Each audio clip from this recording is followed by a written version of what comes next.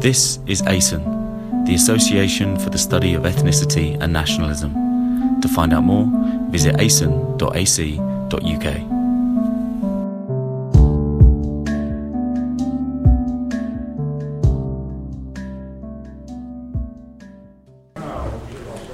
Welcome everyone to this 10th, the debate, Nations and Nationalism debate. Today we are debating this book, Understanding National Identity, by David Macron and Frank Beckhofer, with John Fox and Arthur Ofi. And it is fair to say that the Understanding National Identity is a culmination of many years of research into national identity carried out by David and Frank. Anyone with interest in national identity or nationalism and constitution change on these islands cannot fail to notice that the contribution they've been making over the years. Their work on a cultural elite in Freedom Revolutionary Scotland, the work on the backpack upon tree, a town sitting on the Scottish-English border. The Riverview Trust funded 2 programs on nationalism, national identity, and constitution change. All these works must have been registered with those people who are interested in the question of national identity and nationalism on these islands. And then understanding national identity brings all these together to question what national identity is, national identity per se as element. And as Macron and Beckhofer claims that as one of the elements which is rather neglected in the study of the holy trinity of nations, nationalism, and national identity. At the same time, their research into national identity gathered pace in the 1990s, and it has covered a period of rapid constitutional change in the UK. So it is no wonder that the introduction starts with a disclaimer. The book is not about constitutional change as such, but about national identity.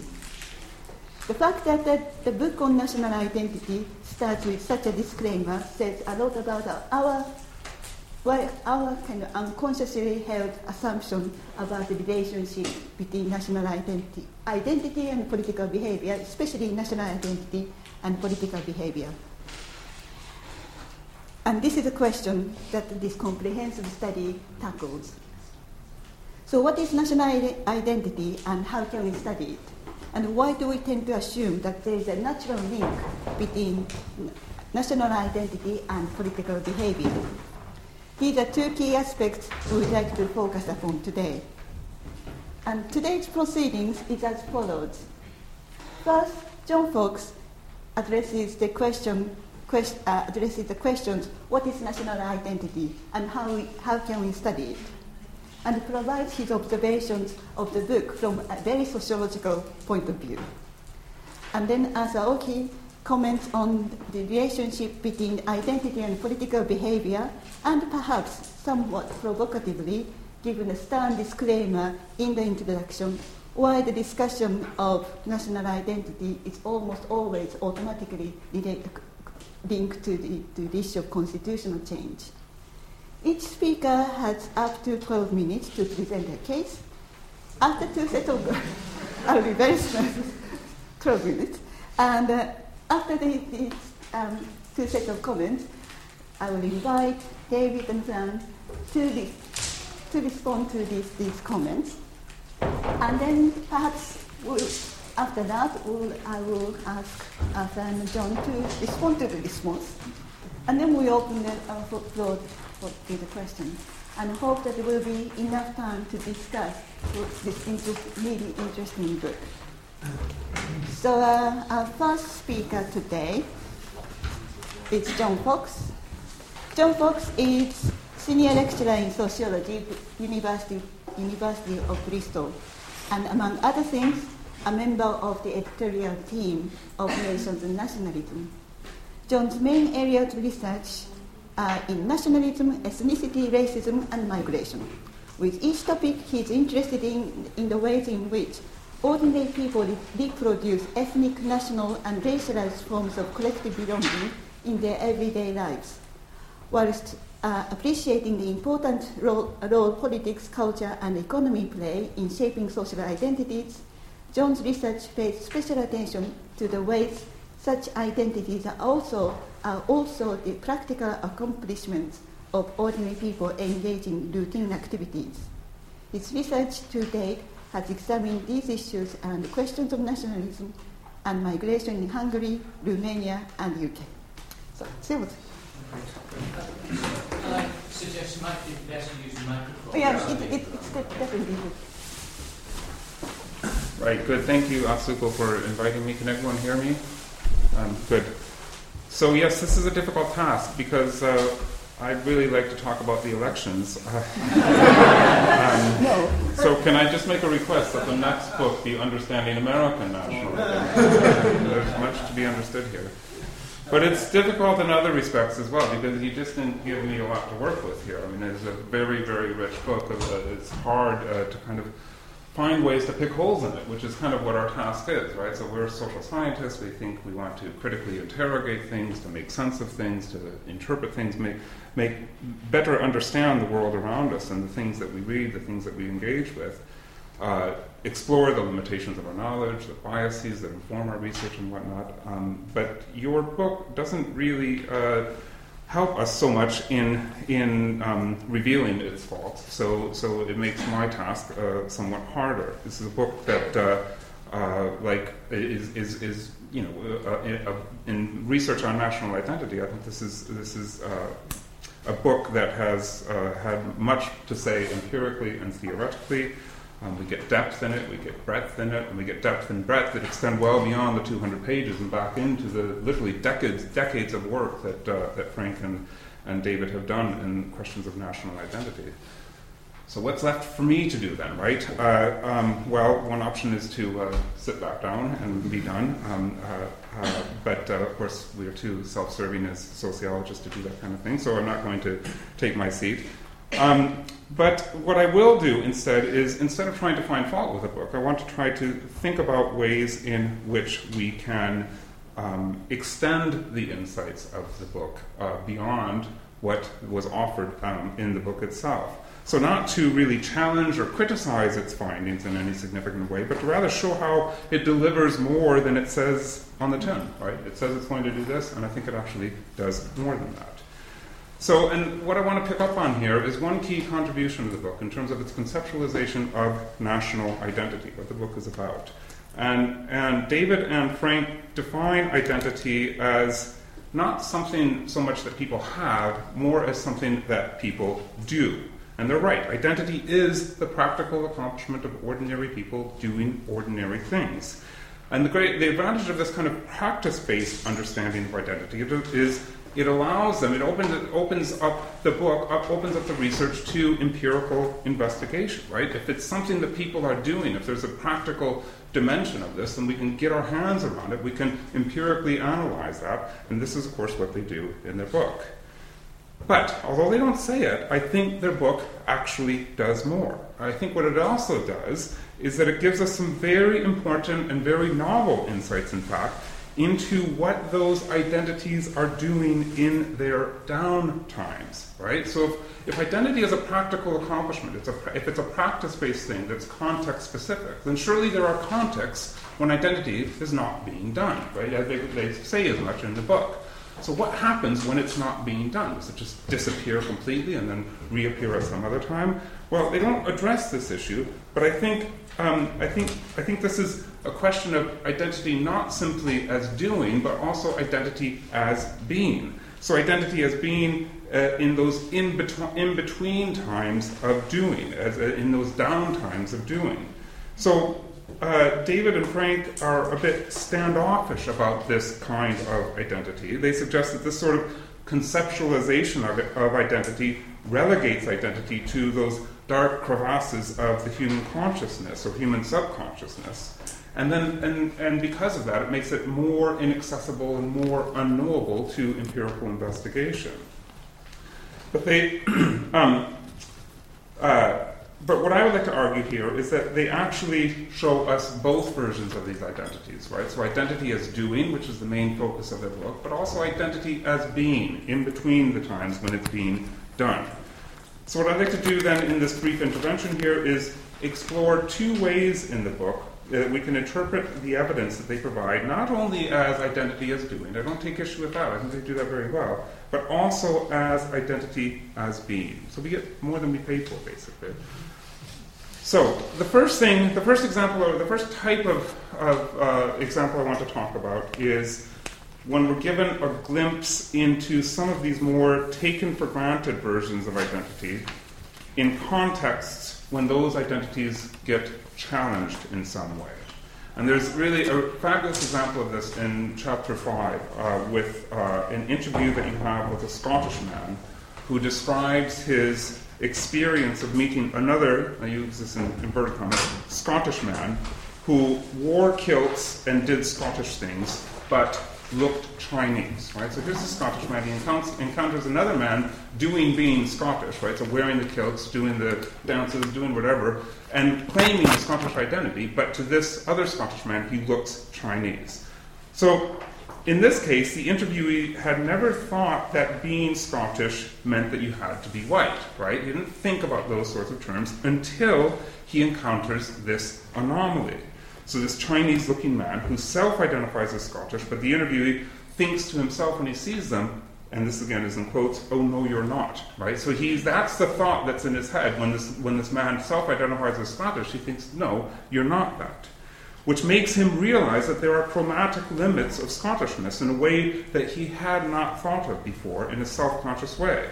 And this is really a good example of what Harold Garfinkel, the ethnomethodologist, would refer to as a breach. So when our unspoken and taken for granted background expectancies about how the world works are challenged in some way. So this requires us to make explicit that which would otherwise remain implicit. But, so this Scottish man's racialized understandings of Scottishness remained implicit for him most of his life, and this was his Scottish identity as being, but when he was confronted with a person claiming a Scottish identity who didn't fit the implicit bill of what Scottishness should look like, well then the implicit becomes explicit in the discursive repair work that is done to restore the status quo ante. And it's that repair work that gives us this brief glimpse into the otherwise netherworld of the taken for granted assumptions about national identity. So he doesn't have to express this until it's challenged in some way. And there are a number of other examples in the book, not perhaps quite as striking as this one, but other examples that show that our assumptions about who we are remain implicit until they're challenged in some way, and it's at that moment that the implicit becomes explicit. And I would suggest that implicit is identity as being. The second way that David and Frank shed light on identity as being, as opposed to identity as doing, is through their survey research. Again, not by design, so not intentionally.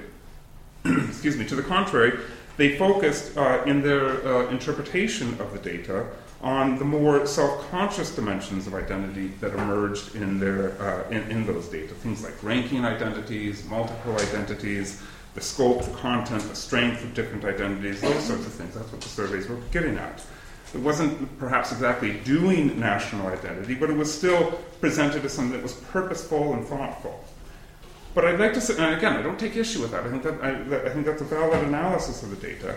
But I'd like to suggest that those same data can also be analyzed or interpreted in other ways that shed light more on identity as being, as capturing some of those less accessible and less knowable versions of national identity. And I think there are three ways in which this occurs in their survey data. The first is that surveys do not typically generate thoughtful, elaborate reflections of responses. That's what we get in interview data or qualitative data, right? We get people to elaborate, to explore their different ideas about these things. Surveys give us quick, snap judgments, often from a finite universe of fixed choices. They give us quasi-automatic, reflex-like responses to questions, very often without much critical reflection. Go through the form, you check the boxes, you think of for a second on one, but then just go to the next one. You just know the answers, right? The census. You're presented with a census. We might, if we think about it, we can have problems with the census, but we typically don't think about it. We just answer the question as it's presented to us. So the question that confronts the survey takers bear little resemblance to the way identity questions arise in everyday life. Yet the answers that they give are still meaningful. And that's because the answers are not premeditated, or because the answers are not premeditated, they give us some insight into national identity, not as something done purposefully or practically, but rather as simply who we are. The second and related way that the data generated through surveys gives us insight into identity as being is that they are decontextualized. So surveys are not part, of course, of everyday interaction, but they replace everyday interaction with a new set of rules, a new and temporary grammar of interaction, a contrived setting of the survey being taken. So surveys ask us to do things that we don't normally do in a contrived, that we don't normally do in our ordinary lives. And in doing so, what they do is they decouple the content of the nation from the context of the nation. And because people have a practical capacity for answering these questions, the data show that that content matters even when the context isn't there. The context in which it should matter isn't there. So this is national identity in that downtime that I was talking about, resting, waiting for the next interactional moment when it's going to matter. That's the otherwise unself-conscious, taken-for-granted version of national identity as being. The third way is that survey data are also depersonalized, right? So again, thinking of interviews, when we look at interview data, the detail from interviews comes from in-depth exploration of single questions. But the detail from surveys is gleaned from all the questions posed to an entire sample. So survey results matter in the aggregate. They thus detach the data, in a sense, from the individual and place it out there in the ether, as it were, a sort of disembodied national identity that floats around and is available to all of us, but only invoked in certain contexts. So that, too, is a national identity, not as doing, but rather as simply being. So what I've been trying to say here is that in these, and probably other ways as well, what we can revisit the data that are produced and published in the book by David and Frank and see how it might afford us a glimpse into this otherwise unseen world of national identity as simply being. And in doing so, I'm not trying to take issue with the interpretations that they've given here. I think the interpretations that they've given are valid. But as I said at the outset, I think they're simply doing more than that. They didn't tell you that we were going to get this, but I actually think we are getting this, and I think this is also very important, because what we're talking about here is really Michael Biler's banal nationalism, right? That sort of unself-conscious nationalism or national identity that operates underneath the radar, impervious to critical engagement, to reflection, silently and perhaps invidiously concocting a world of nations without us taking note of it, even without us being allowed to take note of it, to be able to take note of it.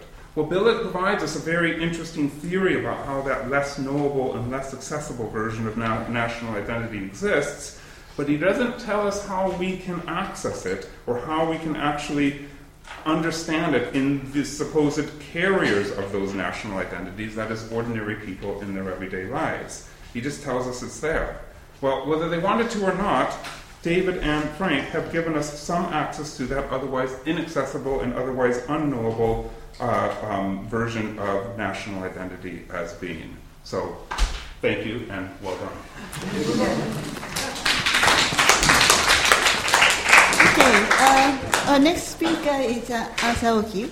Arthur is, I was just told, Emeritus Professor of Politics at the University of Ulster and Senior Fellow at Centre for British Politics at the University of Hull. His main research interests are conservative politics, Northern Ireland, and the changing character of the United Kingdom. The dominant theme of research has been to engage with issues of contemporary politics within suggestive conceptual frameworks. Previously, for example, the politics of Englishness has been considered in terms of a conversation, the British question in terms of non-instrumentalism, and Northern Ireland in terms of equal citizenship. Currently, the project is to revise our understanding of politics of Northern Ireland in terms of elective affinity, which is going to be the key concept in your intervention. Yes. Thank you very much. Thank you very much for the invitation. It's a pleasure to be here. The last time I was here, I was in the audience at a session involving Krishan Kumar, which is one of the highlights, I think, of my academic experience, a very brilliant event. And I would simply second the remarks and then not repeat them of John about the book, because it was only afterwards I realised it was supposed to be a debate. I actually came here to celebrate rather than to debate. And the reason for that is that I've sort of used the work of David and Frank as a sort of a line to guide me in my blindness as I walk through these very complex issues. And it's even more appropriate tonight, that analogy, because my glasses just disintegrated because I didn't go to Boots. But so it's really not so much the one-eyed man as king, but I hope I can make some sense. In fact, I'll just abandon that. As you know, identity is a very big thing in Northern Ireland, and our graduate students are very keen to research it, and that's why I always make sure that they read Beckhofer and Macrone's article in Scottish Affairs stating the obvious 10 truths about national identity, because it's the perfect antidote to our local form of self-evidence, which is, if anybody who's been in Belfast will come across this phrase, it is, why you asked me that question? Sure, the dogs in the street, no. But the truth of the matter, I think, is that more often than not, those dogs are barking up the wrong tree. So one of the motifs of understanding national identity is that social science evidence often proves these obvious truths, even canine ones, to be incorrect or inaccurate. And I think that's because people generally, and myself included, and perhaps yourself, aren't very historically minded when it comes to notions of national identity or even personal identity. And perhaps we all suffer from what might be called the Maurice Chevalier syndrome, if you remember that famous duet with Hermione Gingold in the musical Gigi. He remembers everything so well to get it wrong. So remembering things to get them wrong in this case isn't so much being self-consciously fabricating or any deliberate fabrication. I think it is that we remember our past, or we understand who we are selectively. That sort of selective narrative. And Beckhofer and Macrone in this book demonstrate how what they describe as getting at national identity involves those narratives at work. And they illustrate, indeed, how those narratives function, and they do it in a very insightful way. Now, understanding national identity sort of begins with that wonderful reference to William McIlvenney, his remark that national identity is a bit like an old insurance policy. You know you've got one, you're not too sure where it is, and you're pretty vague about the small print. When I read that, immediately I was reminded of something I actually happened to be reading at that moment. It was a remark by George Santayana in his book Soliloquies in England, written about 100 years ago. And George Santayana said, when he was commenting on nationality, that it was something too radically intertwined with our moral essence to be changed honourably, and too accidental to the free mind to be worth changing anyway. So it is who we are, but it's not all that we are, and probably it's not the most important thing that we are until, I suppose, it's challenged. And when you're in Northern Ireland, then you do realise how important that is, especially when it's challenged. But like Edmund Burke's observation and reflections on the revolution in France about rights, I think national identity occupies that sort of middle ground. The middle ground. And as Burke defined it, or described it, it says, incapable of definition, but not impossible to be discerned. And I think this book, Understanding National Identity, discerns it brilliantly. Brilliantly and clearly. And the challenge, and what they do challenge, as Atsuko said, is one of the obvious explanations. They detect no intimate connection between politics and national identity. Yet in the case of Northern Ireland, in the case of the United Kingdom, and Northern Ireland is one example of that, but how do we explain then the connections which clearly do exist? And that was the task that I was given. And to attempt to do that, what I've done here is to abstract from the book what John was also presenting. There's more there than what is actually written. And I think I've abstracted a little bit of the more. And I begin by differentiating two sets of concepts. I differentiate identity and allegiance. And then I distinguish solidarity and contract. And then I try to bring them together again as a form of elective affinity. And I think this procedure helps us to frame, if not to fully explain, the puzzle of national identity or national identities in politics. So firstly, allegiance and identity. Well, allegiance may be to, the crown, or it may be to the nation, it may be to political institutions, it may be to values, it may be to all of these things. It can change over time, and older allegiances can continue. I'm always reminded of that sort of wonderful short story by the Austrian novelist Joseph Roth, The Bust of the Emperor, which if you haven't read it, I would certainly recommend you reading. Identity, though, is concerned mainly with, I think, self-understanding. What one feels oneself to be, individually or collectively. But allegiance isn't about that. It involves authoritative political obligation. And I think this distinction is appropriate because, as you know, it's become fashionable to consider British as either invented or forged.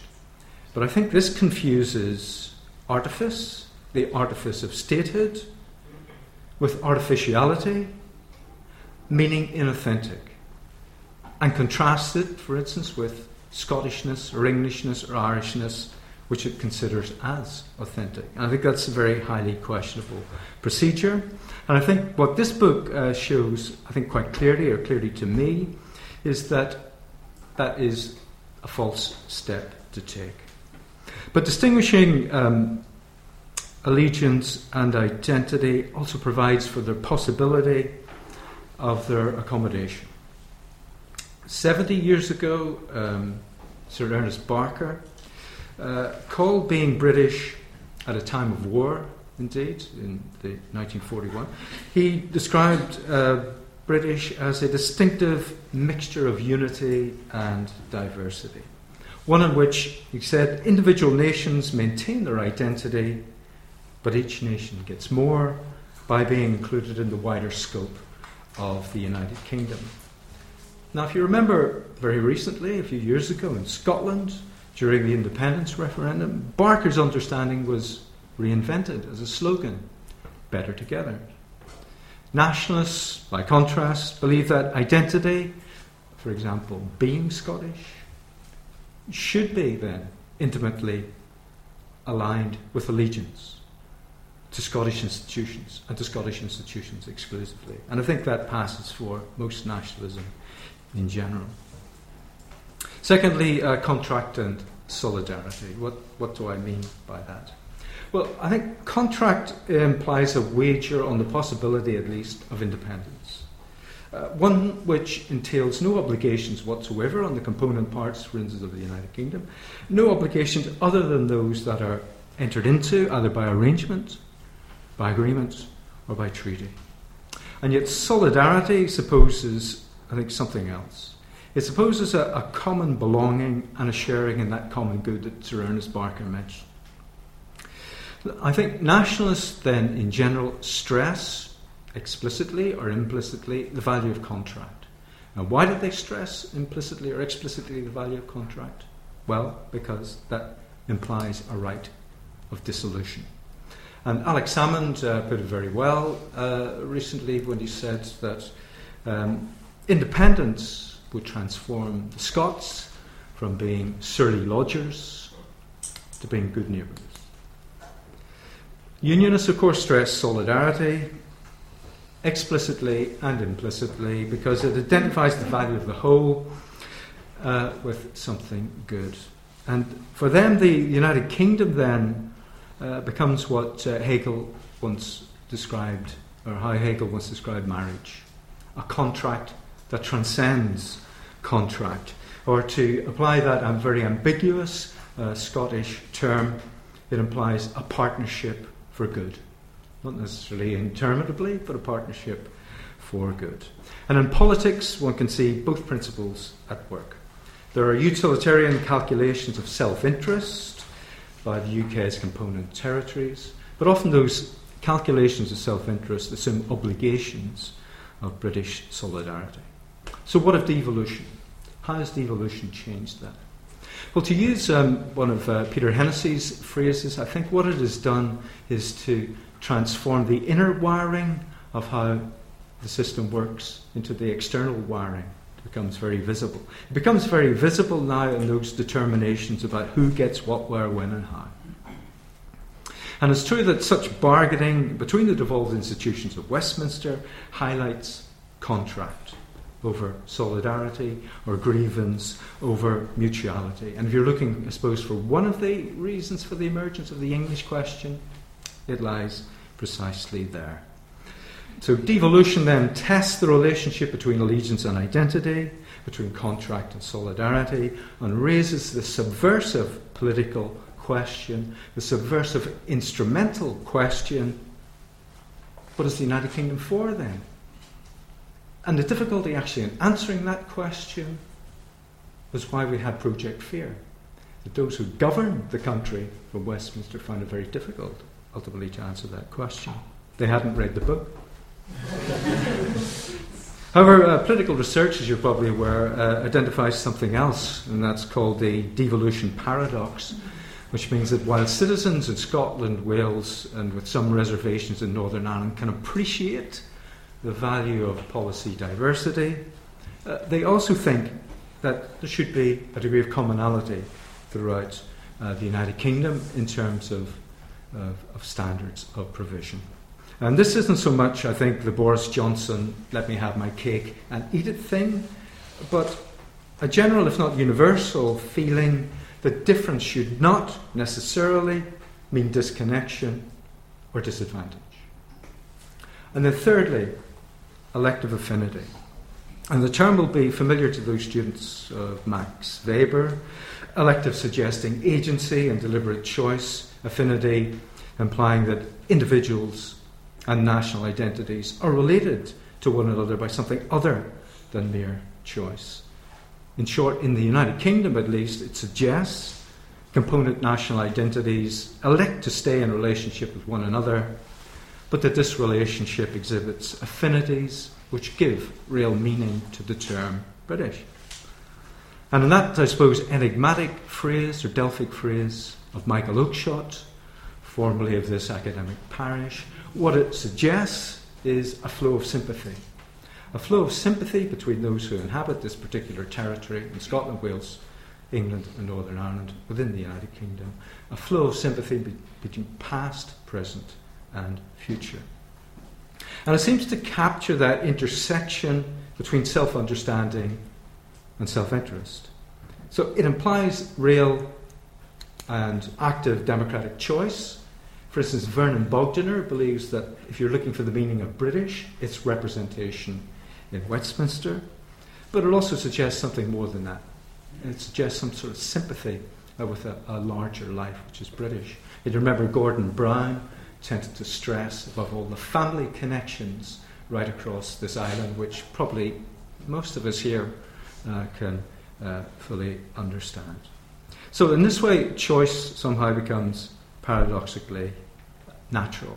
And it seemed to be quite interesting that during the referendum debate in 2014, that Scottish nationalists wanted to sort of break the elective side of that relationship, but they wanted to continue the affinity side, that there should continue a social union even if the political union was gone. And that's where I think that this book is very good, because it illustrates that the simple distinction between unionists and nationalists, at least in Scotland, and probably in England and Wales, maybe not so much in Northern Ireland, isn't as clear-cut as you would imagine. To use the phrase of Colin Kidd, there's this vast and variegated middle ground which links together unionism and nationalism, and indeed Colin Kidd believed that unionism in Scotland was indeed a form of nationalism. So then finally I was asked to consider Brexit. What might one say about Brexit, and how might that affect this? Well, what can one say? Except that Brexit looks very different, I think, when you're looking in from outside England than if you're looking outside from England. And the book makes that point very clearly about the difference of perspective. And so I think it looks very different from Scotland, never mind Northern Ireland, than it does looking out from England. Which brings me to my final point.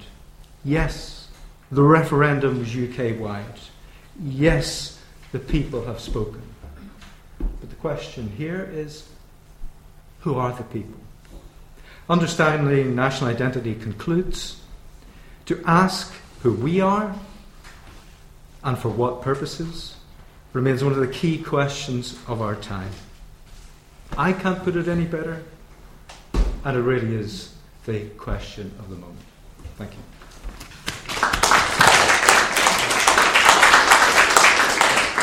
Thank you very much. Now I want to invite two authors to respond, but I'm not quite sure which order you... I'm going to start. Okay. So Frank Beckford is Emeritus Professor of Social Research at University of Edinburgh and Fellow of the Royal Society of Edinburgh as well. He has been publishing a lot in the field of social research, as well as all these works together with David. Okay. We did discuss whether we should read it together in unison or possibly do alternate words, but it would have required a lot of rehearsal. Anyway, our thanks go to Arthur and to John for their thoughtful and generous, and actually over-generous, very, very generous comments on understanding national identity. They raise a number of interesting points, and we can't address them all, so what we're going to do is select. We've tried to understand national identity for over 25 years, and we have a number of people to thank. The Leverhulme Trust gave us 2 major research grants to work with other social scientists, sociologists, social psychologists, political scientists, anthropologists, and we learned a lot from them. No discipline, in our view, has a monopoly of wisdom, even though, in the words of C. Wright Mills, every cobbler thinks leather is the only thing, and for better or worse, we are sociologists. Much of this collaborative work was published in our edited book, National Identity, Nationalism and Constitutional Change, 2009, and the present book, Understanding National Identity, represents the subsequent work, but above all, our own attempts to make sense of national identity as a whole. No single discipline has a monopoly of wisdom, and no single research method has one either. We used intensive interviews, long periods on people's sofas, ethnography, social surveys, not to be confused with opinion polls. We believe in triangulation, that several observations of a datum are much better than one, and furthermore that there are benefits of cross-fertilisation. Talking to people in a semi-structured way allowed us to distill out of such conversations ways of getting at national identity through survey questions, which we refined as we went. One obvious example of that, late in the day, was disaggregating identity scales into separate Scottish and British ones. Neither is it simply a matter of methods, but of research design. How to find a research locale to get at matters of national identity. To take an example, if national identities are implicit, latent for most people, it is revealing to look at those for whom national identity claims are problematic. Migrants, or people living in debatable lands, such as Berwick-upon-Tweed. We start here with what may seem a very minor matter of methodology. John Fox's comments about survey research, with which we disagree to some extent. He says, like he just said, the data they present, both qualitative and quantitative, consist of ordinary people doing things with their national identities, generally talking and ticking boxes.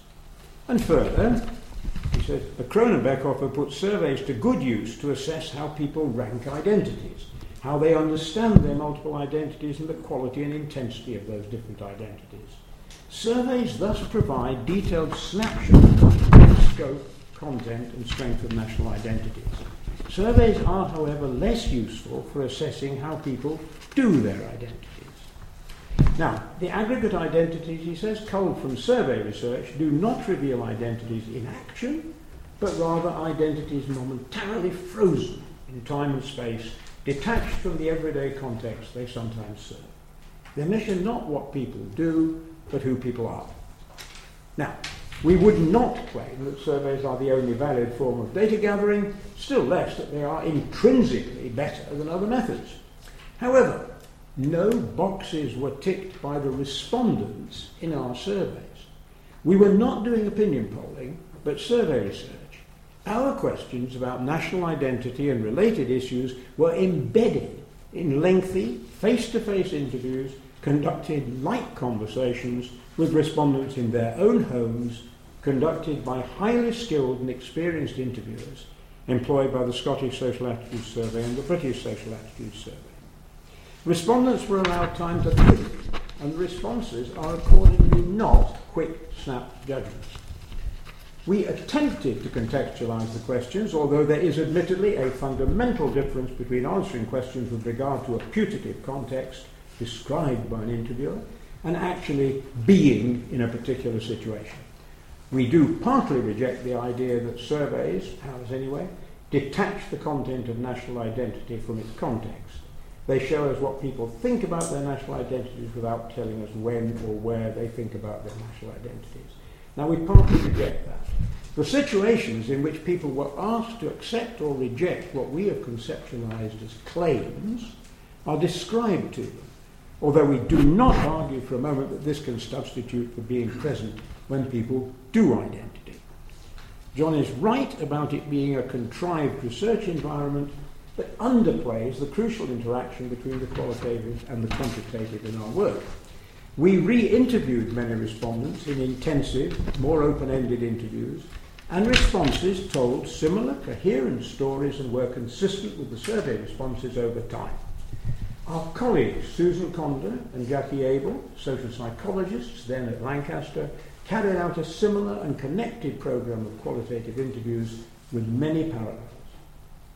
We agree wholeheartedly that experimental techniques can yield fascinating insights and have worked closely with Steve Riker at St Andrews and Nick Hopkins at Dundee. But these experiments are no more embedded in natural contexts than surveys. Underlying these questions is something that John Fox wrote in a piece to us and touched on now, the discussion of the unconscious and the inaccessible. It's kind of in to argue that our work offers a glimpse into this mostly unexplored realm of the unself-conscious. We think that we do offer a glimpse and that it is mostly unexplored, but that we only touch on this issue and that further research would be well worthwhile.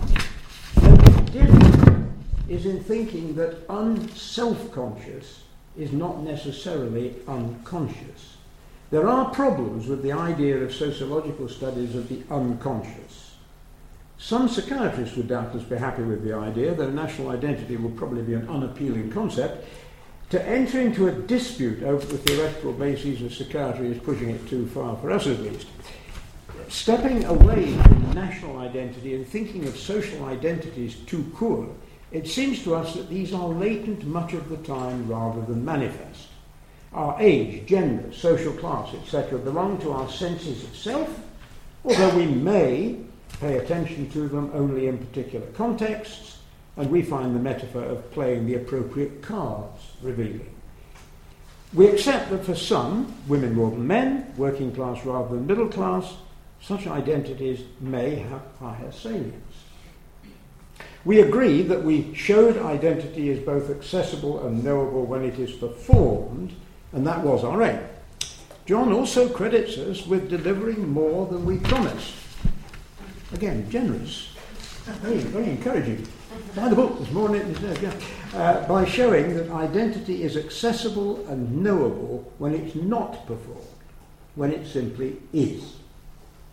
Now here we're in two minds. We didn't set out in the early stages of the book to do this latter feat, but did we actually do it? The survey material is fairly sharply focused on performative identity, on accepting or rejecting claims by specified persons in specified circumstances. But in retrospect, we can see that some of the qualitative material is possibly related to the non-performed, and that is something worthy of further thought. Neither can relate to the unconscious, but the qualitative may well relate more to the unself-conscious than the survey does. Although often ignored, theoretical and conceptual issues underlie all methodological questions, and John Fox's contribution makes that clear. Coming to conclusions about the meaning in the context of national identity of the unself-conscious and the unconscious is a prerequisite to choosing appropriate methods or deciding they do not exist. Now, this is a good point to segue into Arthur Offey's more theoretical comments, while holding to our view that methods and theory are inextricably linked. We read Arthur's comments as examining the relationship between national and state identities, whether and in what context one can be Scottish, English, Welsh, Northern Irish, and British. We've been criticised elsewhere for allegedly being inconsistent in our use of these terms. This is a welcome opportunity for clarification, given that since we wrote the book, these matters have ostensibly become more salient. Recall our comment about research design. These islands are good places to study national identity because there is no simple relationship between formal citizenship, British for these purposes, and nationless, Scottish, English, etc. We're using nationless here to avoid terms like nationality or even national identity, because if they so wish, people can think that being British, which we regard as a state identity, is their national identity. Social anthropologists have a useful distinction, borrowed from linguistics, between the etic, the analyst's concept, and the emic, the participant's one. Roughly put, the outsider's and the insider's views. People can choose how to relate being British and being Scottish, for example, in giving priority to one over the other or not. That is up to them. Our task as social scientists is to try and make sense of that, to see how consistent it is over time and what people might mean by it in certain contexts. And this veers close to politics. But as Arthur says, it is not derived from politics. In other words, people are not necessarily making a statement of political preference if they choose one over the other. And now you're going to have to put up with a different voice. Can I just continue on rather than break the flow? Because we wrote this as a unity, so bear with me. Since we wrote the books, events, dear boy, seem to have conspired to make life more difficult for us. We do not want to be drawn too far into debates about Brexit and other recent political events because they were not the focus of our work. And further, we are empirical animals and there is as yet very limited data available on those topics. There are some passing comments in our book which bear repetition. We wrote before the political events of 2014-2016 the following. I wouldn't read this out if it didn't make sense in this context. But we said a run of key political events and elections are likely to determine the long-term shape of the United Kingdom. The 2014 Scottish referendum on independence, the 2015 UK election, and the 2016 Scottish Parliament election, and, if the Conservative Party is re-elected, a promise of an in-out referendum on UK membership of the European Union. Those will need to be followed, we wrote, documented and analysed. As much as anything else, we said, the sequence of events will matter, the one influencing the other in ways we cannot predict. But, as you know, prediction is often a mug's game. and we were right to say that we couldn't predict outcomes and effects. Regarding recent events, one couldn't even make it up. We were not surprised by the results of the independence referendum, but thereafter, with the 2015 UK election, the success of the SNP, the result of the European referendum and the travails of the Labour Party, things have become more extraordinary. As Brexit means Brexit has become ever more meaningless, the courts have become embroiled in the political shambles and party consensus has become more fragile. So we are inclined to view developments through the frame of national identity. Well, we would, wouldn't we? Much of what Arthur Rocky has presented, it seems to us, relates to this. We read his distinctions between identity and allegiance and solidarity and contract as his way of getting at what you might call belonging vis-à-vis formal citizenship, without implying that one rules out the other. Recent political changes make this distinction, it seems to us, even more salient. And we might come back to them, of course, in discussion, if you wish. We think it fruitful to explore in more detail the relationship between politics and national identity.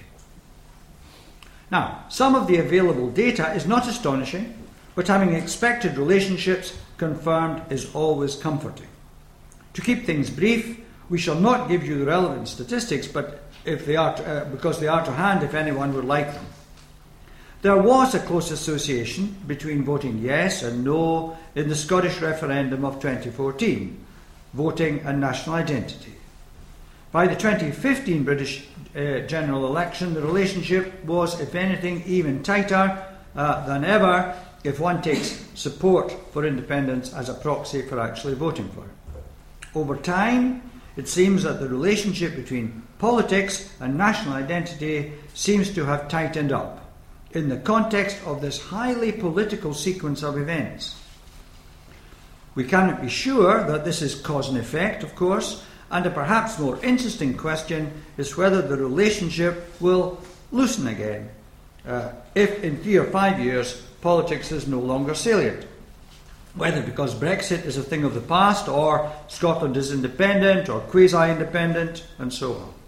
It is probably an error to think that heightened political awareness necessarily persists through time, although the protracted nature of Brexit may set these islands on a lengthy period of heightened political constitutional debate. The figures for the European referendum, the Brexit referendum, show the relevance of national identity and the differences between the nations as follows. The more Scottish you were, the more likely you were to vote to remain by a ratio of 2 to 1. The more English you were, the more likely you were to vote to leave by around 70 to 30. A clear relationship, as nicely statistical as one could get. We cannot, of course, say that national identity determines how people voted, and indeed we cannot tell whether it was more significant than other variables such as age, education, social class, and so on, because we do not have the access to the detailed survey data. To note that there is a close or even tightening relationship between national identity and politics, however, is not to say that national identity is primarily about politics, a point we made and stand by in understanding national identity. Our insistence that labels such as Scottish and English and British cannot be taken at face value is crucial. What counts is what people read into these labels in different contexts, recognising that the meanings of the labels may differ. Claimed national identity, then, does not cause the vote. To borrow Arthur's Weberian analogy, there was an elective affinity between national identity and Brexit vote. Why it is that in England the more English people said they are, the more likely they were to vote for Brexit, in contrast to Scots in Scotland. That is surely a matter for further research. There is now, it seems to us, a research agenda which sees the English question, therefore, with new eyes. Doing research on national identity and nationalism for 25 years led us in the book to comment, quote, "Future gazing is always a risky business, but it is possible that in 10 years' time, the important issues of national identity in these islands will be construed as largely being about England, rather than Scotland or Wales and Northern Ireland for that matter, whereas at present they are deemed to be about the so-called Celtic fringe. We may well, we go on to say, have moved on from the view that national identity is not about England to one in which it is all about England. That's where the quote ends. Now, although we have no intention of doing it, being respectively 71 and 81 years of age, you can guess which is which, generate old habits die hard. It's an ingrained habit to generate ideas and projects. Here are a few thoughts. The process whereby national identity labels, calling oneself, say, English or British, trigger particular responses in different contexts is not well understood. This may be because the necessary task of finding an appropriate research design would be challenging. National identity labels are relational. Being Scottish or English or whatever is a matter of the vis-a-vis, with whom you compare yourself and who you say you are not. If people in England are shifting towards saying they are English rather than British, maybe, what at a deeper level is going on here? It could be, of course, that the substance of who they are remains the same, that they are simply using a different label for it. If, on the other hand, we are seeing the emergence of a new proto-English nationalism, among whom this is occurring, and for what purposes? And on the other side of the equation, what does British then mean in this context? Back in 2006, we carried out research which could provide a baseline against which to examine this latter question, and the techniques could be applied to both. We found, using factor analysis, that English Brits, people who in England said they were British, could be divided into three distinct clusters. One, Empire loyalists, proud of monarchy, empire and tradition, and celebrating British achievements. Two, liberals, who valued multicultural and multinational diversity. And three, devolutionists, who saw the UK as a multinational state. Distinct three groups. For English Brits, then, in this context, British has no singular meaning. In the present context of Brexit, such a study, of course, we think, would be fascinating, relating as it does to the cries of, "Give us our country back," whatever that means. In Scotland, on the other hand, Scottish Brits, people who say they are British but live in Scotland, were much more focused on the concept of union as partnership, with a more affective association with Britishness.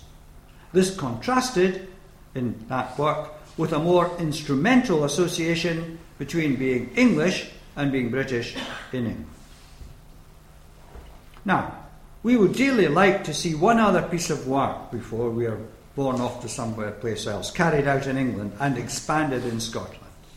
Quite far on in our research, 2011, 2012, we experimented with different kinds of national identity scales, other than the so-called Moreno scale, 5-point Likert scale. We were interested, why would you do that? In two questions. First, would using a 7-point quasi-Moreno scale rather than the 5-point scale produce more finely grained and different but still reliable results? Broadly, the answer is no. However, we also tried using separate 7-point scales, one asking how strongly Scottish respondents were, and one how strongly British respondents were. Now, this disaggregation allows someone to be both strongly British and strongly Scottish. As far as we know, the separate scales have not been tried in England, but it is likely, guesswork, that it would be even more revealing than in Scotland. In Scotland, because such a large proportion claim a strong Scottish identity, meaningful variation occurs mainly on the British scale. About 4 in 10, roughly, people in Scotland are dualists, saying they are strongly Scottish and strongly British. And about 3 in 10 are nationalists, with a small n, saying they are strongly Scottish and weakly British. In England, who knows, we would expect a wider spread on both the English and British scale. Who knows that? A related issue relevant to Arthur Roche's comments is the whole issue of the relationship between national identity and citizenship. In 2013, we quoted Vernon Bogdanor's comment that, and I quote, "Those choosing the separatist option in the 2014 referendum would be proclaiming that the two identities, Scottish and British, are incompatible." And he goes on, "Just as when Ireland became independent in 1921, it signified that the identity of being Irish was incompatible with a British identity." End of the quote. Now, it seems to us that this argument restricts being British to a matter of law. One is British de jure, or not at all. But, sociologically, British is not simply a matter of citizenship. People say they are British because they occupy the same archipelago. There is a common history. And there is the question of what independence might mean. The majority of people on the other island don't say they are British, which is perhaps too politically and historically fraught these days, but there are common links, traditions, and dimensions which make it not unthinkable. What would be the case in an independent Scotland is anyone's guess. Which identities and so on. Hopefully, it would come to pass without violence. It would lack a religious element, albeit the European dimension would certainly be important. So residues of Britishness would probably exist, but take a quite different form. That's a supposition. Brexit, then, does have material consequences for the peoples of these islands. And to apply another Weberian concept, the unintended consequences of human action, no one can predict the outcomes. Parallels are attractive as well as misleading. For example, the demise of Czechoslovakia did not happen as a result of Czechs and Slovaks becoming more Czech and more Slovak. That was an outcome, not a cause of political change. To say that national identity then does not determine political outcomes is not to deny its importance. It operates as a prism through which people view change and interpret this change accordingly. Finally, we are grateful to ASIC for acknowledging our book, which has been so long in the making, and to John Fox and Arthur Roche for their very helpful comments. If we have done something to reinstate the study of national identity into the research agenda, it will have been worthwhile after 25 years. In the light of recent events, the final sentence of our book, which Arthur was kind enough to quote, has added import. To ask who we are and for what purposes remains one of the key questions of our times. Thank you very much.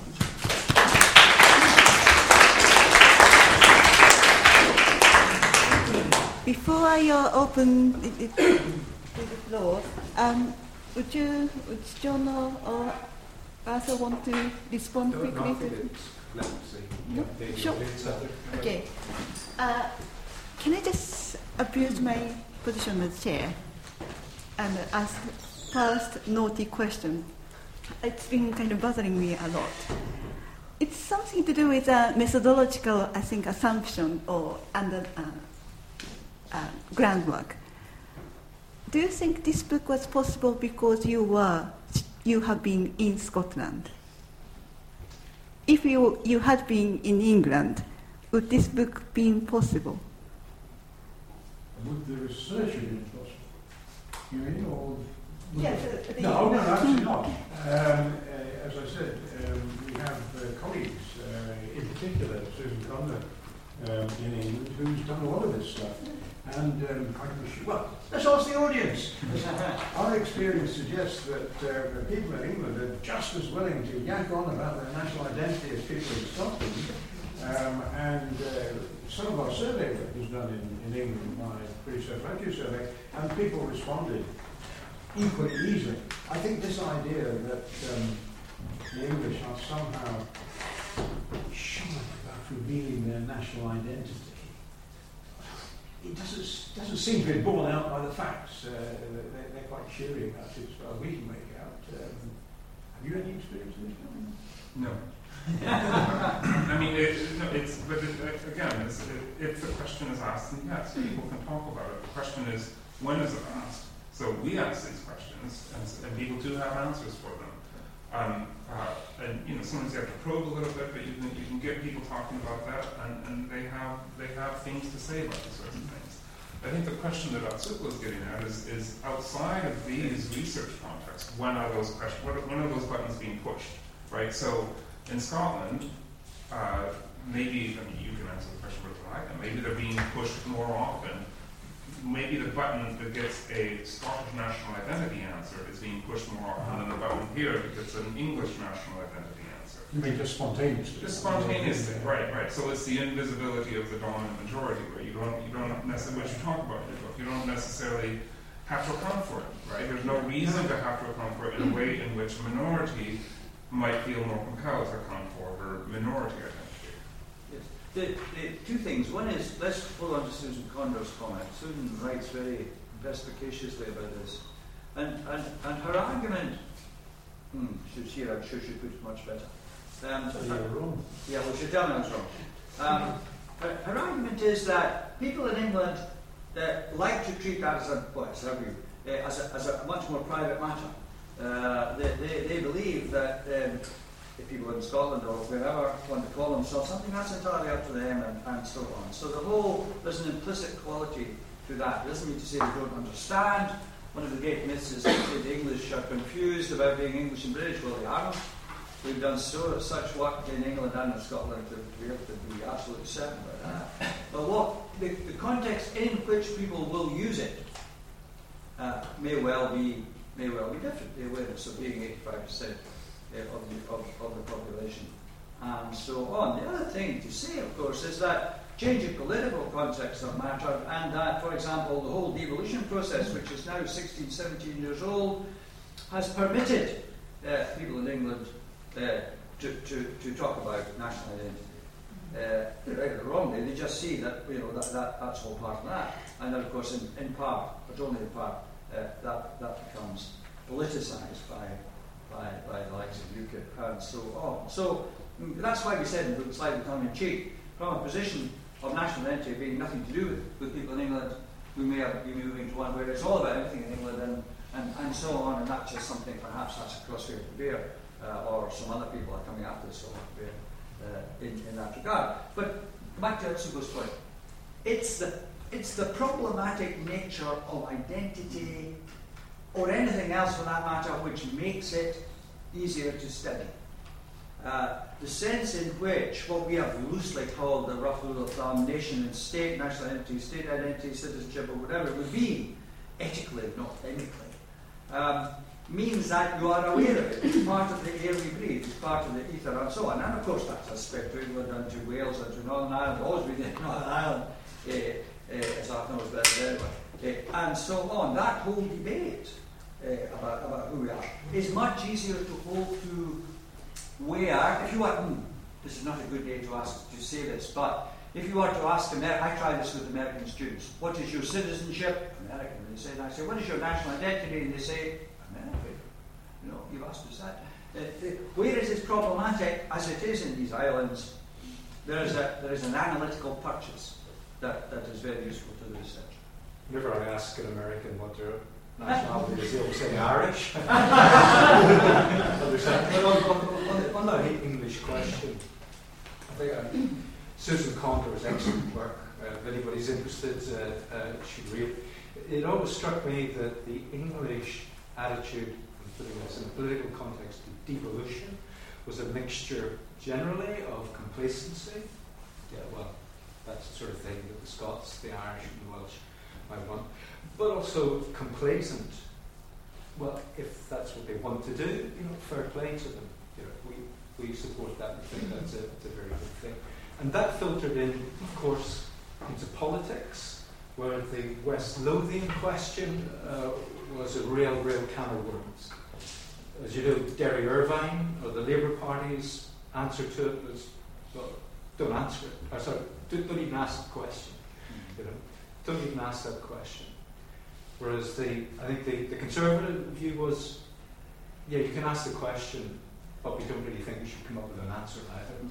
So you have, remember Ken Clarke, when the Conservative Party were in opposition, said really what we need to do about the English question is a tweak and a twiddle here, but let's not stoke any sort of nationalism which will come back to slap us in the face.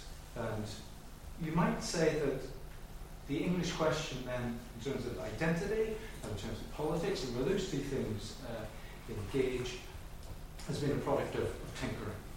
And the English folks and English laws is a form of tinkering. But the image that always comes to my mind is one that's been well used in English literary history, English philosophy as well, is Sir John Cutler's stockings.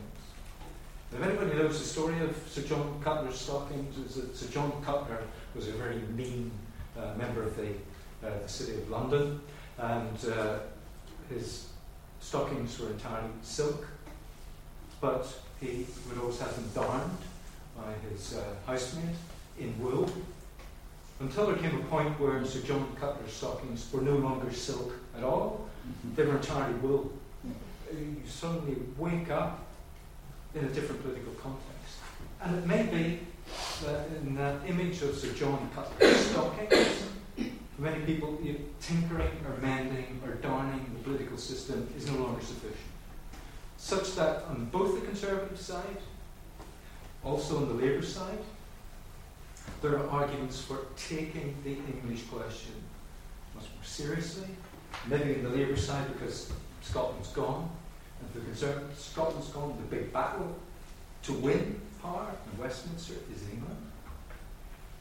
Such that you now have the Constitutional Reform Group, which is an all-party group. Lord Salisbury, the most profound unionist there has, who used to be the patron of the Friends of the Union, which was a Northern Irish arrangement to keep Northern Ireland in the Union. Lord Salisbury, Peter Hain, and I'm trying to think, the Liberal Democrat, whose name just escaped, Mingus Campbell, are arguing for a new federal answer to the question of identity and politics in the UK, and that will involve an English Parliament. That was a fringe matter 10, 15 years ago. I mean, I remember going to a meeting, if I may, just to the annual general meeting of the Campaign for an English Parliament, which was held in Red Lion Square, Conway House. And I walked in, and there was only a small room, and there was a group of people standing around drinking tea, and I said, Campaign for an English Parliament. And they said, no, we're the London Haiku Society. which was a wonderful English thing, because in Conway House it said the home of lost causes. When I was speaking to the Campaign for an English Parliament, there was only about half a dozen people there. There was what was once said by Hattersley, Lord Hattersley, about Scottish nationalism. That Scottish nationalism used to be some old woman handing out leaflets in Sucky Hall Street on a wet and windy Saturday evening. And now look at it. The Campaign for an English Parliament, and the idea of an English Parliament sort of moved into the mainstream. Remarkable how things changed in the course of 10 years.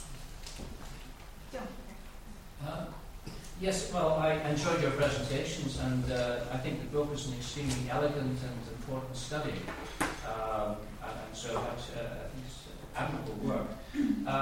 One of the interesting things that you point out in the early pages is the extent to which nationalism, the area of nationalism, really hasn't dealt properly with national identity. You call it the kind of orphan child of nationalist studies. But then you don't really say what the relationship between national identity and nationalism is. And so to what extent is nationality, as conception of nationality and national identity change in eras of hot nationalism? Now, what I have in mind, Arthur Rocky suggests perhaps, is it to do with political allegiance? In other words, there's some kind of sense of political obligation as a result of having a specific national identity. So that's the nationalist aspect. But there are other cultural nationalists too, at various times, who are not focused on statehood as such, but on the moral reconstruction of society. In other words, in Ireland, for example, in the 19th century, you get groups saying, well, you're not really Irish unless you speak Irish, you wear Irish dress, you respect particular aspects of Irish history, even Irish literature has to be written in a certain way. And to some extent, they're differentiating themselves not just against the English, but other Irish people who they feel they are insufficiently Irish. So that's a rather different concept of national identity, which is occurring in the form of a heightened nationalism. So, to what extent then is your analysis based on a society where the national identity is much more banal, much more unselfconscious? The second point too is to what extent can you generalize from this study? Because your title is Understanding National Identity, and there's an extremely incisive analysis of Scotland, but how far does it carry outside that? I mean, for example, you say towards the end of the book, it makes no sense to ask how does national identity relate to religion or class and so forth, to try and construct a hierarchy, because people have multiple identities and it changes according to context, which is no doubt very true for many societies, but for other societies, the sense of claiming a national identity is a very divisive act. For example, in religious societies in the 20th century Egypt, if you're saying I'm a member of the Egyptian nation, that could be seen as profoundly provocative. Or in the context of a kind of working class movement in the late 19th century committed to proletarian internationalism, again that could be seen as and here's what I'm talking about: organized movement or structured groups of individuals, and with particular institutions trying to command, as it were, competing loyalties amongst them. Whereas your analysis is very much focused on individuals and individual interactions. So, to what extent then can you use this as a model for studying other contexts and societies? Well, thank you, John. There's a number of areas we could be here all night looking at that. Let me just answer whether the national identity and nationalism issue, which is a very interesting conundrum. Detach the two things. It seems to us, and we say people like you and me who have taught nationalism for donkey's years, that nationalism by and large has ignored nationality. I mean, yes, the late Anthony Smith did write about nationality and raised people nationality, but it is a remarkable thing. Our nationality is kind of falls below the wire in studies of nationalism with a capital N or a small n, and I think that's just one statement. I think one can accept that or not. I think it's acceptable.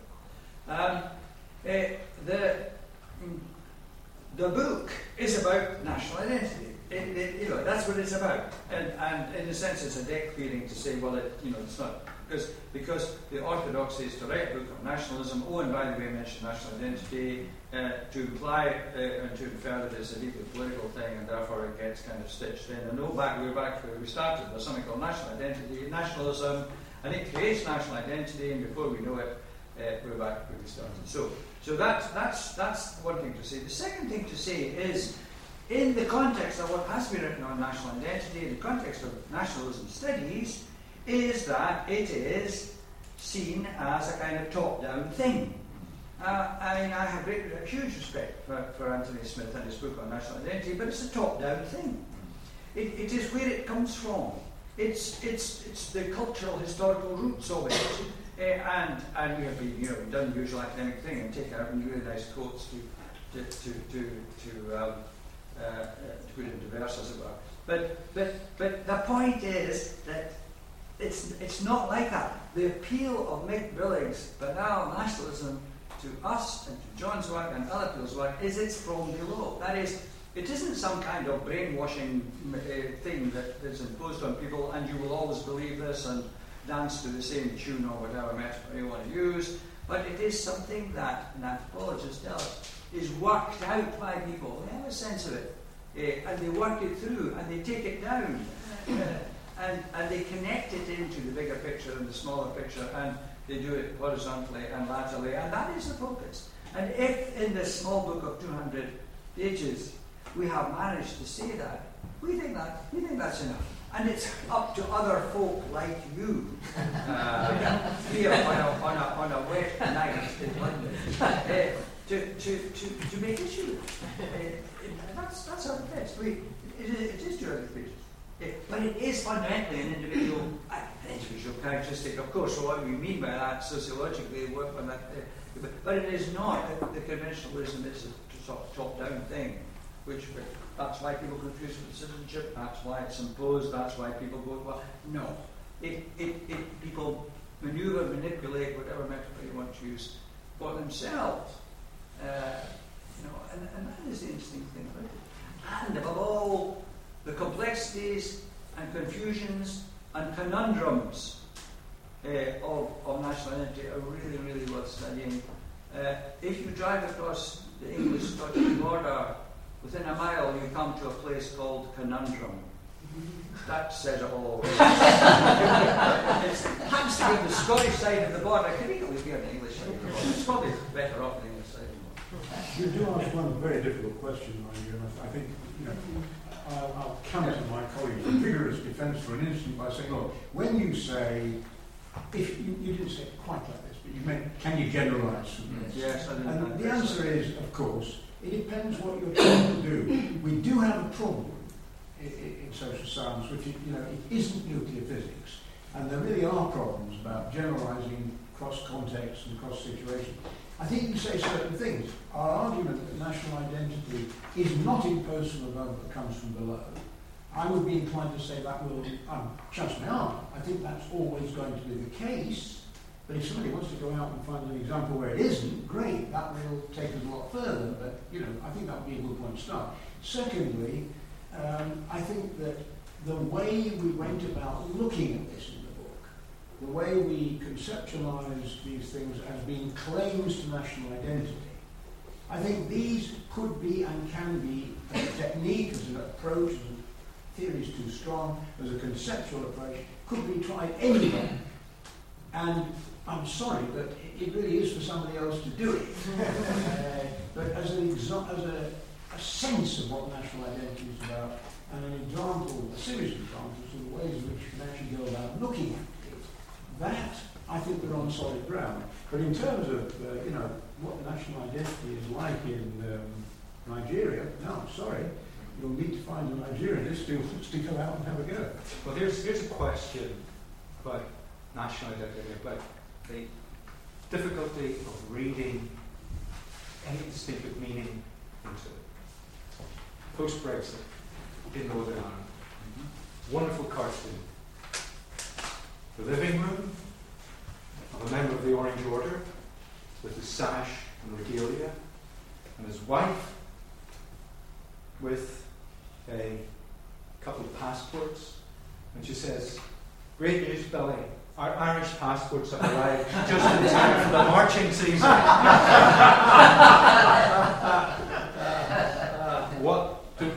I'll leave that one open. What does that mean? What meaning do you take from that cartoon?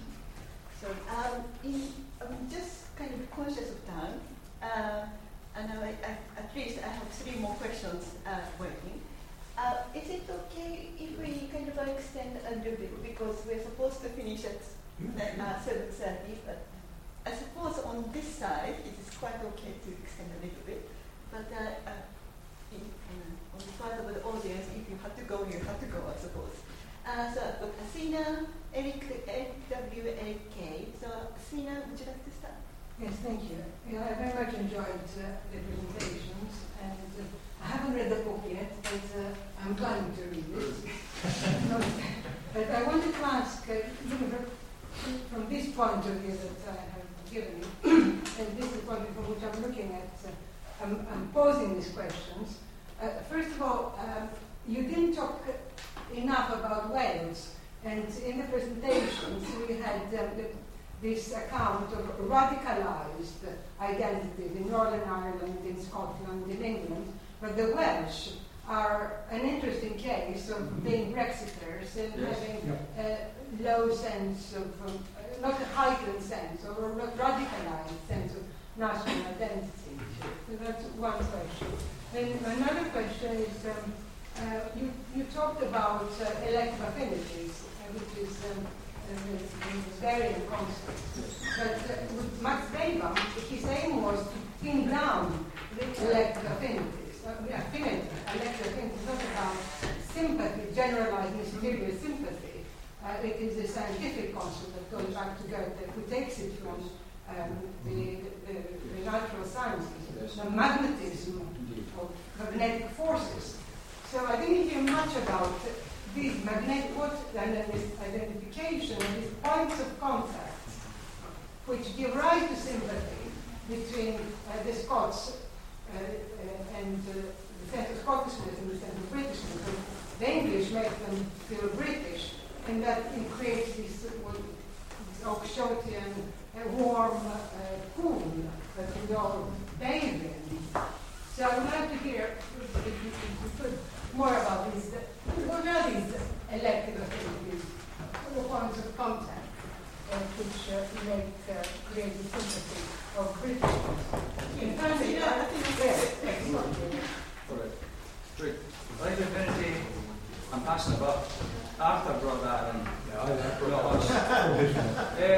I mean, absolutely share your view about elective affinity as a variant, because you're quite right.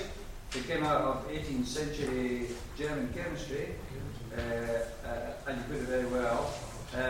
In other words, what Weber was saying with regard to the spirit of capitalism and Protestantism, the spirit of capitalism, and the Protestant ethic, was that there was an association, and an affinity, an elective affinity, which happened to be. It was almost as if, and I hate to use this word, he'll shout at me, it was almost unconscious.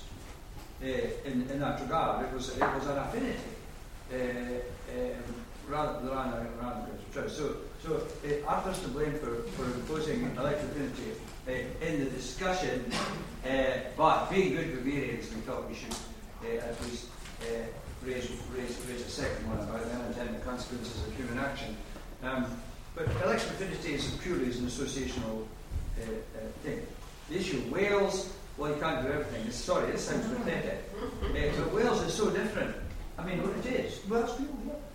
Look, the language is vital. The language is absolutely central to that. It doesn't define Wales. It doesn't capture Wales. It's not the criterion of being Welsh. But it is so sufficiently different. Hey, there's an area that needs to be studied properly in Wales vis-a-vis, particularly on Brexit. Hey, but just to throw a bit of data in here. If you look at, we mentioned this, on the Brexit thing, the more English you are, the more likely you are to vote for Brexit, and the more Scottish you are, the more likely you are to vote for Leave across the thing. In Wales, it makes no difference. The more Welsh you are, the more likely. You're equally likely to vote to Leave if you say you're Welsh and not British, as you are British and not Welsh, right across the board. So something very interesting is going on in Wales, and it's up to Welsh folk to do it properly. I'm afraid we couldn't afford it. I'm sorry, you're not terribly expensive. No, I mean seriously, it's a limited amount of money, so we'd love to do something in Wales, but couldn't. Thank you. I have, maybe you can just elaborate. I confess I didn't read the book. Maybe you did speak of it, but I was quite struck when John Fox gave you that definition of national identity as something doing, that it's a practice. But then all I've really heard of in the conversation is something about consciousness. I gather that you did surveys, you did interviews. I haven't heard very much about doing. And I wonder if you did talk about doing. I'm thinking doing here For example, in the US, there's lots of work on whiteness. They say, where do you see whiteness? You see it in white flight within cities. You see ethnicity in the way that people intermarry or not. You see the behaviors, where do they go, where they associate, the kind of sports they do, the culture that they do. I thought that's what I'd be hearing about, but in fact, I heard it seemed to be a more old-fashioned study of people's consciousness, which it seemed like the definition you were opposed to. Another question is related to process. I'm wondering, where did process play a role if it did at all in the book?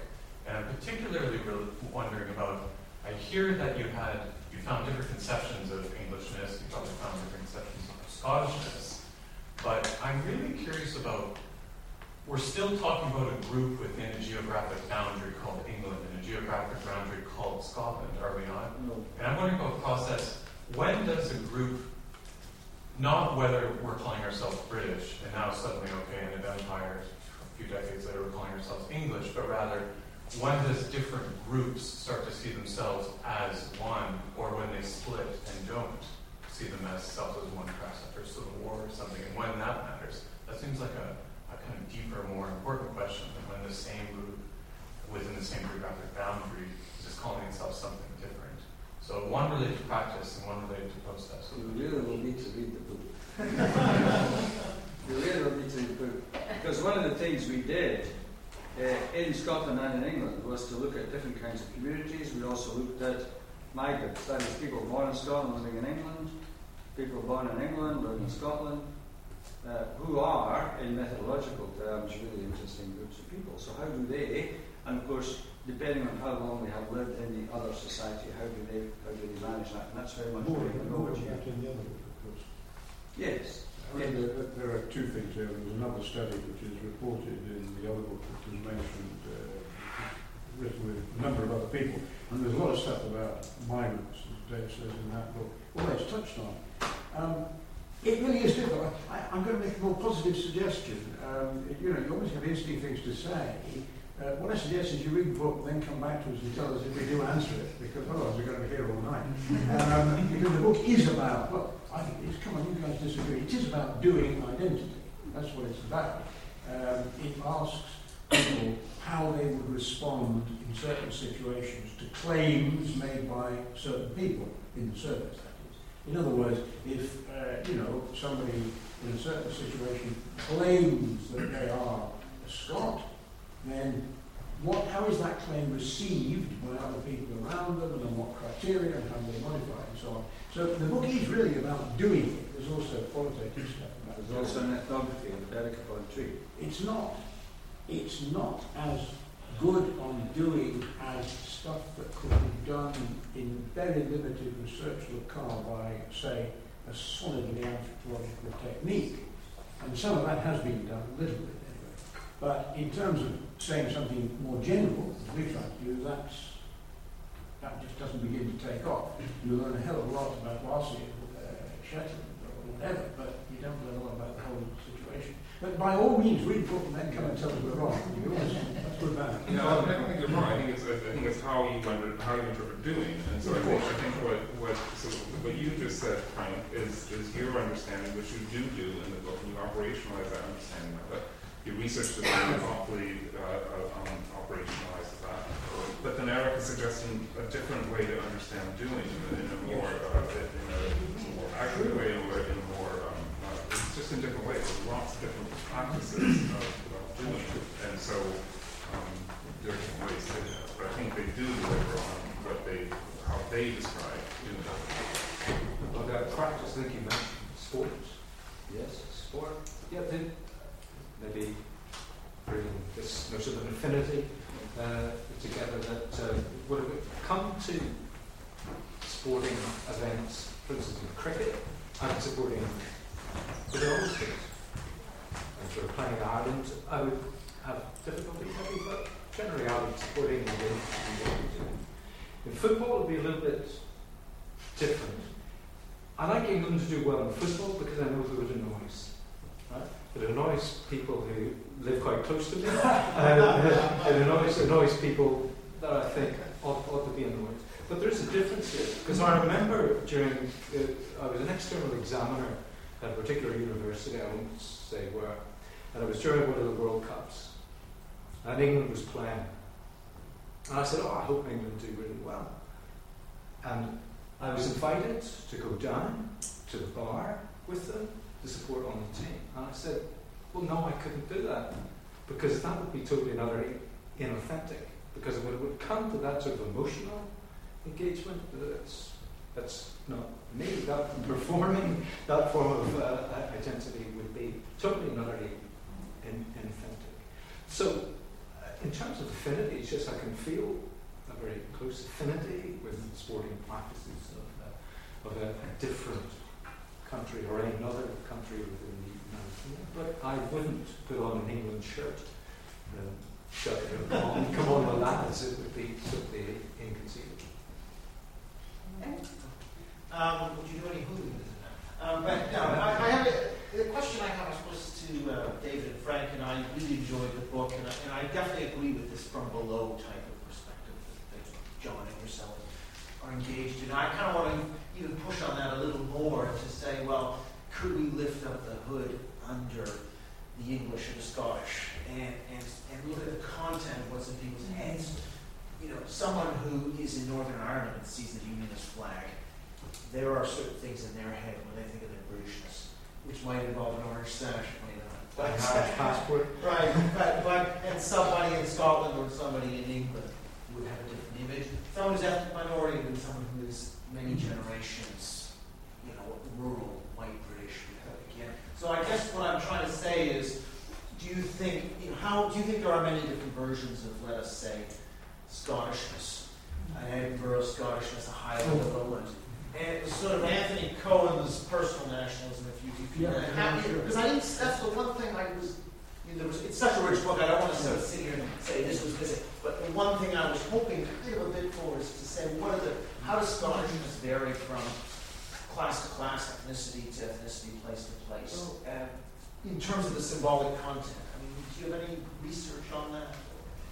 Well, two things. One is Anthony has said that there's a Glasgow way, an Edinburgh way, a Highland way, whatever we blah blah blah. But in his anthropological way, there is a kind of shared common element. Now, it does raise another aspect of, well, we wouldn't call it discourse, but the spoken and written performances of politicians. Steve Reichert and Nick Hopkins wrote a fantastic book called Self and Nation. Self and Nation. We recommend it to you.